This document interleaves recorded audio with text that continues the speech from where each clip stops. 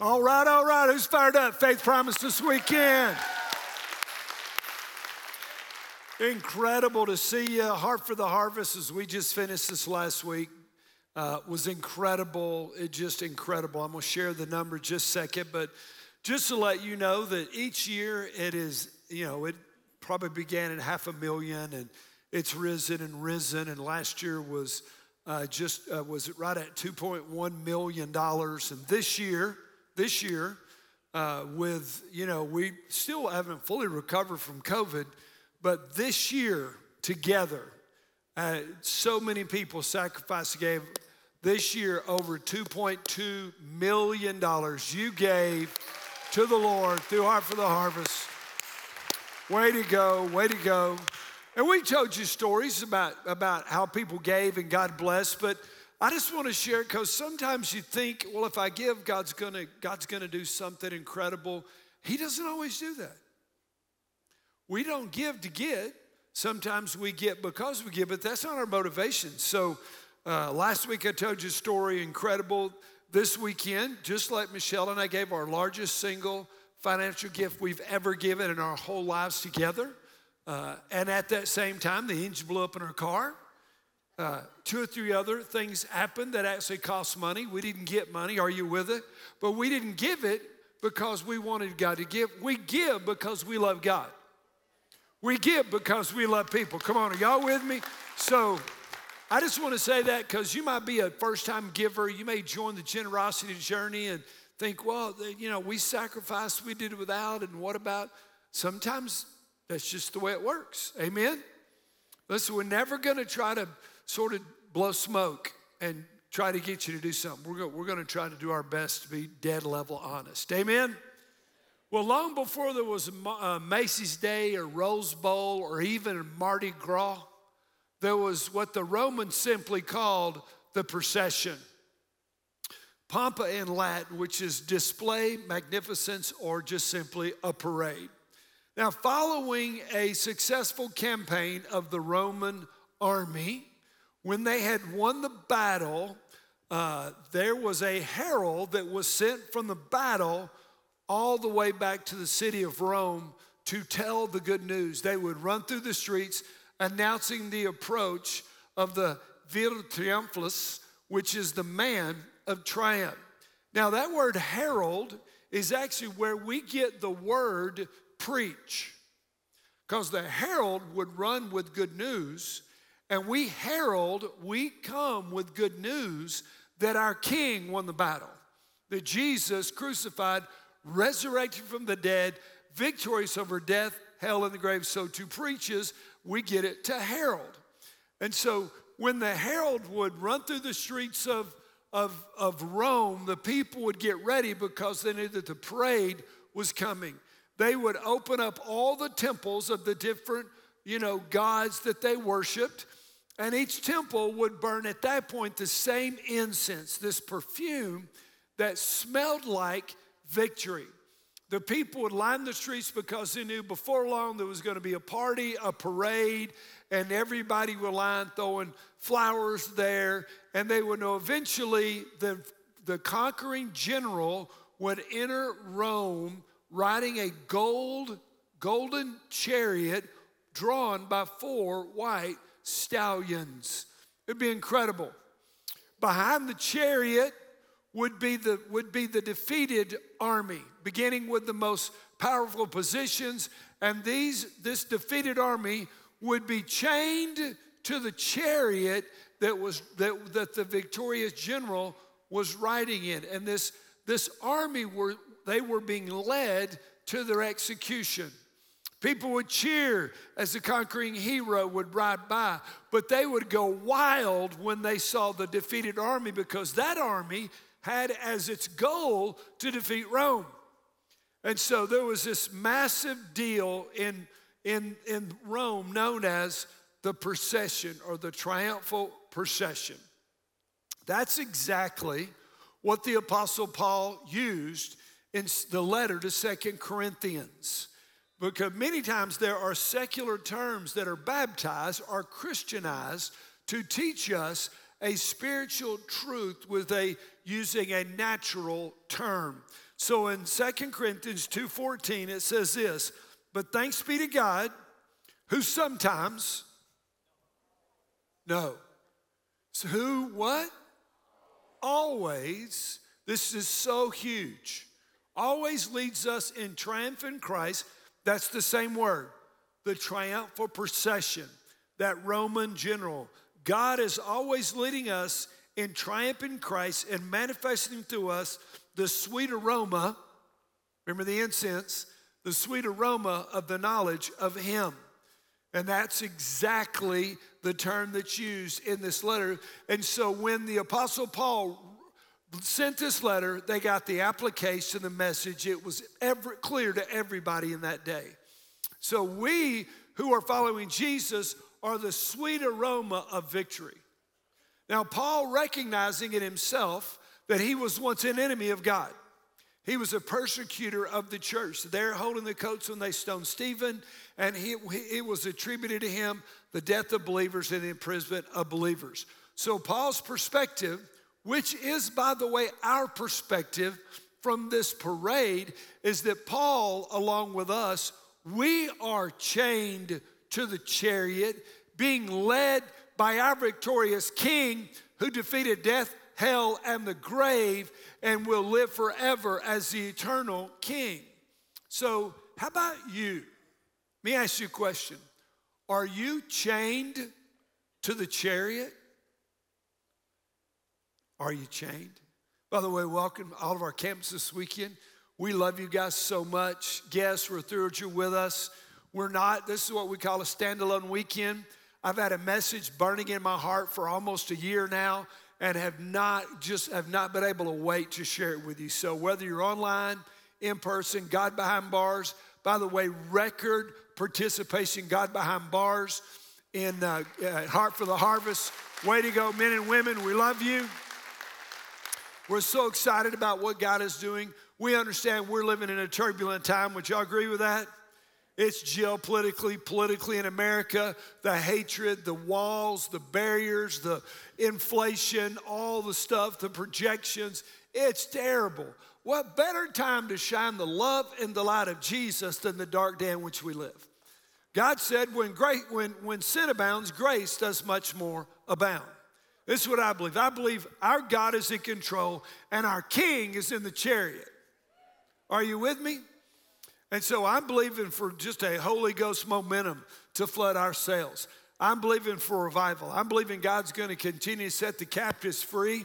I believe He's going to build an army to win 1% of the state of Tennessee. I am convinced the absolute best is yet to come, that this next generation is going to rise up and it's going to be incredible. But I want to establish this biblical. Come on, give the Lord praise. That's right. I got a long way to go and a short time to get there, so I am pretty pumped. And the more excited I am, the faster I talk. So listen fast. Come on. I love it when senior adults come and said, hey, Pastor, I know that was a great sermon. If I could have understood it, I would have really loved it. And so I am trying my best. All right, let me ask you a question. Have you ever looked at a picture of yourself and said this? I don't look like that.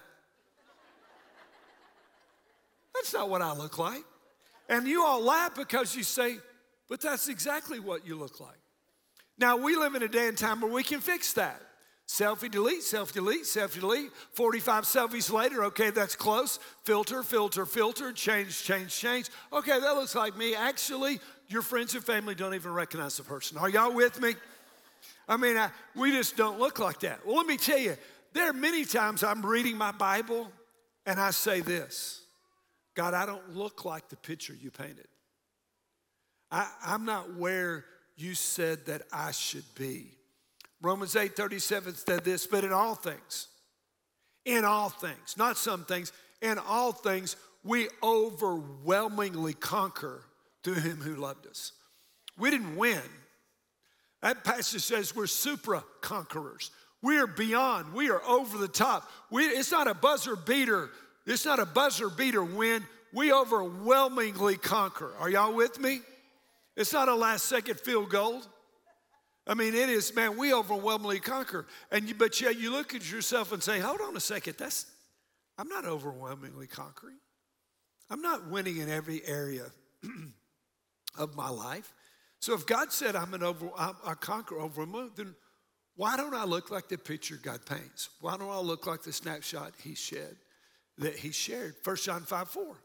For whatever is born of God has overcome the world. And this is the victory that overcomes the world, our faith. I got it. I just don't have enough faith.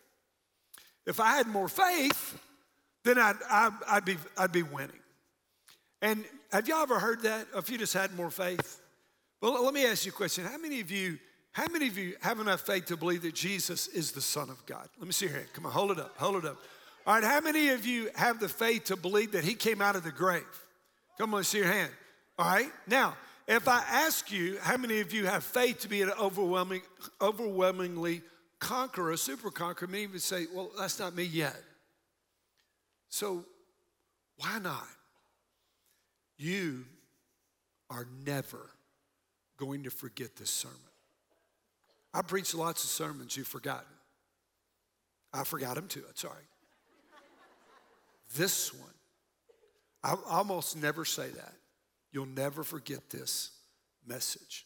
So hold your hands out like this right here, right in front of you.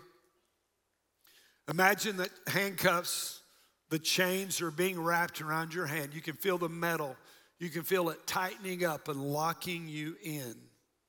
Because the truth is, we choose our chains. We choose them. You can put them down. Drug addicts choose. Alcoholics choose. Greedy people choose. Are you with me? We choose our chain. And so you say, wait a minute, Pastor, I'm not chained anymore. When I got saved, those chains of all that sin was set free. But the Bible says that God demonstrated his love toward us that while we were sinners and enmity, that Jesus died for us. So we were at opposition, and at salvation, we are unchained from our sins, but as we surrender to Jesus, we are chained to his chariot. Are you with me? You're chained to the chariot. Now, if you finish reading the rest of the 2 Corinthians, this letter to the believers in Corinth and the believers in Rome, and Paul has just said that he is being led in this triumphal procession, you would say, but what about all his failures? What about all of his problems? What about all of his pain? Because Paul knew what failure looked like. He knew what losses were all about. Thanks be to God, who always leads me in this triumphal procession. What about being beaten? What about being snake bit? What about being in prison more times than he could count it?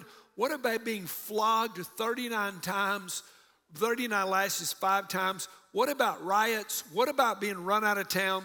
What about being the number one most wanted man in Israel? What about everybody hating your guts? If you would have looked at Paul in that day, you would have said, Paul is a loser. A loser. Here's the problem. If you don't get anything, get this. If you're listening, say I am. We believe the Bible, right? But we also believe the American scoreboard. So when we say I overwhelmingly conquer, when we say I'm a victor, when we say he leads us in triumph, all those words mean I have a lot of money. I'm healthy. My marriage is good. My kids are healthy. My business is doing fine. Everything is going great. Life is good. Everything is to the right and going up and looks great. See, we have taken the American dream and we plugged it into the Bible, and we've tried to make the Bible say that if you have pain and problems, obviously God's not in it, which means we never read any scripture, because every godly person in the Bible suffered pain, problems, loss, tribulation, persecution, martyrdom, and hatred. The problem is we've got the American scoreboard, not the biblical scoreboard. Does this make sense? And so can I tell you, when they said, Paul, you're a loser, Paul said, you don't understand. I was an enemy of God, a persecutor of the church. I was hellbound. He opened my eyes. I'm chained to the chariot, and he always leads me in triumphal procession. Don't look what's going on around me. Look where my hands are. Look at the glory of God in the chariot. Look at the miraculous power of my King who rose from the grave. Come on, somebody. Now, here's part of the problem. I'm going to be honest with you. I don't want to be chained to the chariot. I want to drive the chariot. I do. I want to drive. Because, see, I'm a control freak. I know that shocks many of you because I'm the love and grace preacher. But here's the deal. And so, if I want to be victorious, I've got to stay chained to the chariot. You want to conquer? To conquer the world, we must first be conquered. Before you fight for your marriage, before you fight for your children, your ministry, your small group, your finances, your business, you better surrender to the King that's already won the victory. Are you with me? Come on, somebody. Y'all getting this? You may not know something. This is incredible preaching. I'm just going to tell you right now. Any area of your life where you're experiencing repeated failure, you are not chained to the chariot in that area in your life. You're not letting Jesus be Lord. See, conquerors must first be conquered.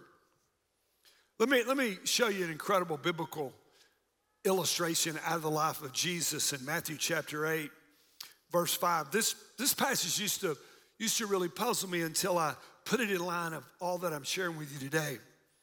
And when Jesus entered Capernaum, a centurion came to him, imploring him, saying, Lord, my servant is lying paralyzed at home, fearfully tormented.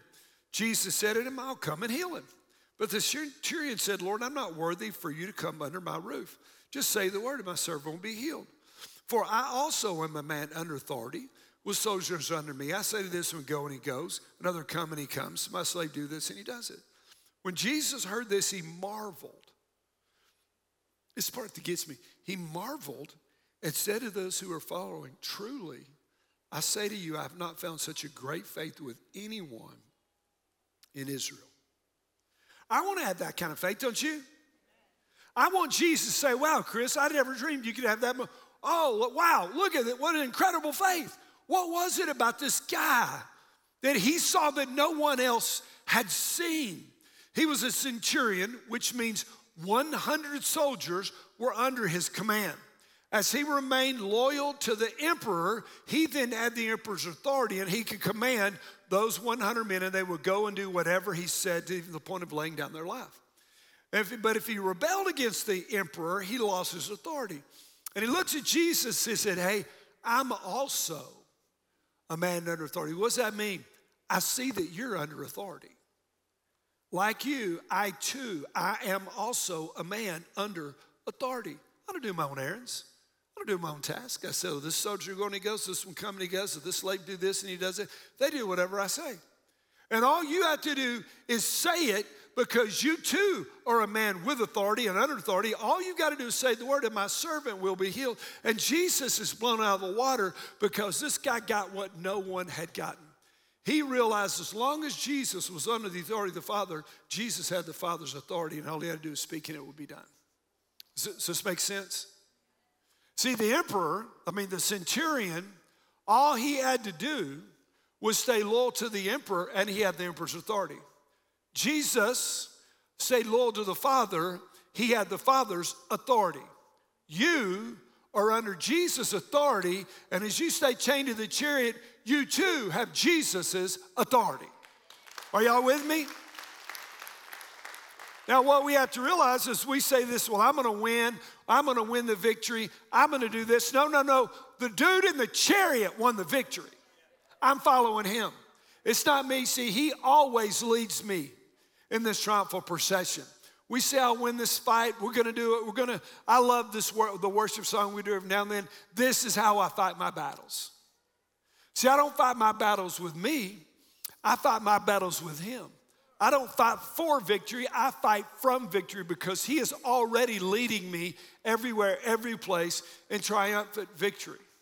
So David, teenager, is told by his father to go to the battle, check and see, takes his food to your brothers and to their general, and then come back and tell me. He goes. While he's there, Goliath, this 9'6" tall giant, begins mocking God and taunting the children, taunting the warriors of Israel, and they're all terribly afraid. And finally, David said, is nobody going to kill this uncircumcised Philistine, blaspheming the God of heaven? I'll go kill him. So he tells Saul, I'll kill this giant. Saul says, oh, son, you're just a lad. This dude's a warrior. Yeah, he said, did I kill the lion, kill the bear, I'll kill him. It's no problem. Because see, David understood something that we rarely get. We rarely get it. In 1 Samuel chapter 17, verse 47, he said this. He tells Goliath, today I will give your flesh to the birds of the air and the beasts of the field. He said, for the battle is not mine. The battle is the Lord's. The battle is the Lord's.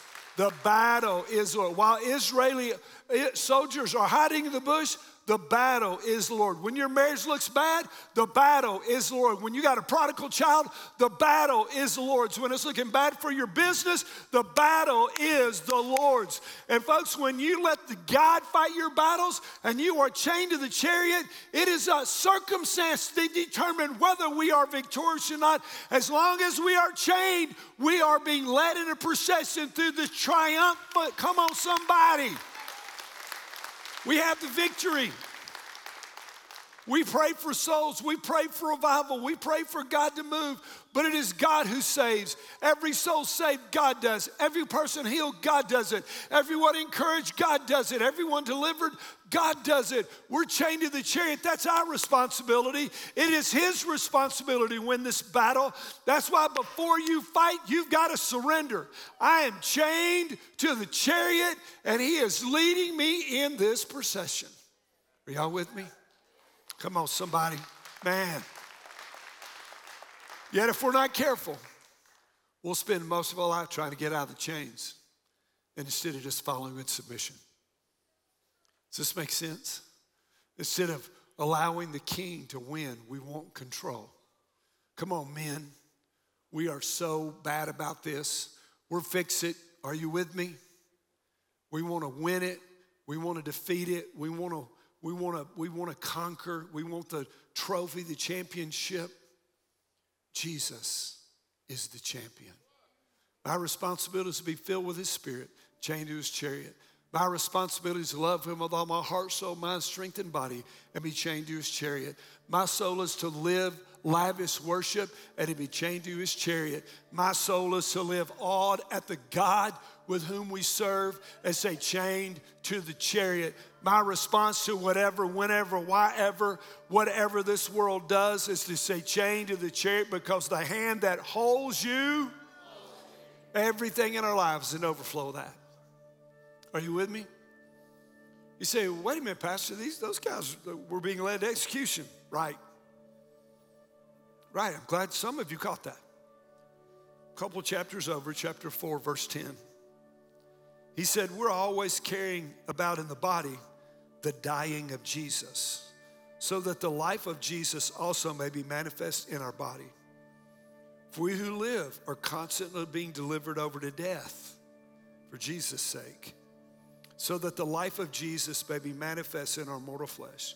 So death works in us, but life in you. It's about other people. And let's be honest, God's done some incredible works at Faith Promise, and we're so grateful. But the only hope for the future is what God will do. Anybody's transformed, God will transform. Anybody's delivered, he will do it. Any chains of the flesh that are broken, he will break him. Any addict set free, he will do it. Don't look at me. It's him. Are you with me? Chained to the chariot. If you've been around for a while, you walked through difficult time. Pastor Josh Whitehead, as his wife went home to be with the Lord, 4-year battle with cancer. Let me tell you what I know about Pastor Josh Whitehead. He's chained to the chariot. Chained to the chariot. In the midst of the darkest days of his life, he stayed chained to the chariot. He's a victor. Always led in triumph. Always. Justin Petrowski. We buried his dad, one of my best friends. 3.5 years later, we buried his little baby sister. Difficult days. Just as he stayed chained to the chariot. Circumstances looked horrible, but God was leading him in a triumphal procession. And his mom, Gloria. Brenda is our receptionist at Pellissippi campus. Her husband's a great friend of mine, pastor at church in Anderson County. Cutting a tree down, the tree flipped backwards and impaled him and killed him in the front yard with all his sons out there with him. It's a terrible, terrible tragedy. Brenda stayed chained to the chariot. She's leading ministry. Does she miss her husband? Of course she does. But she's chained to the chariot. See, the circumstances is not about how much money or the numbers or the nickels or the noses. The mark of victory is I'm chained to the chariot. Is there an area of your life that you need to surrender up? Every head bowed and every eye closed. If you say, Pastor Chris, would you pray for me? There's just some areas in my life I need to be chained to the chariot. Slip up your hand. Just go ahead. Come on. Father God, you see hands all over every campus right now as we raise them up saying, God, we need you. Lord, we know the flesh wants to take off the chains and run back into the sin pit. We rebuke it. We love you, God. Sometimes we're distracted. Sometimes, God, we struggle. And Father, you know that we're but dust. But God, the people here this weekend, they love you, God. They want to be chained. They want to serve you, God, but we can't do it on our own power. Only by the power of the Holy Spirit. So God, would you release your Holy Spirit? Would you move, God, in glory and a supernatural power? Lord, we want to walk chained to the chariot. God, these people in every campus will never forget this illustration. We are chained to the chariot. In Jesus' name we pray. Come on, somebody give God our praise. Give praise in heaven.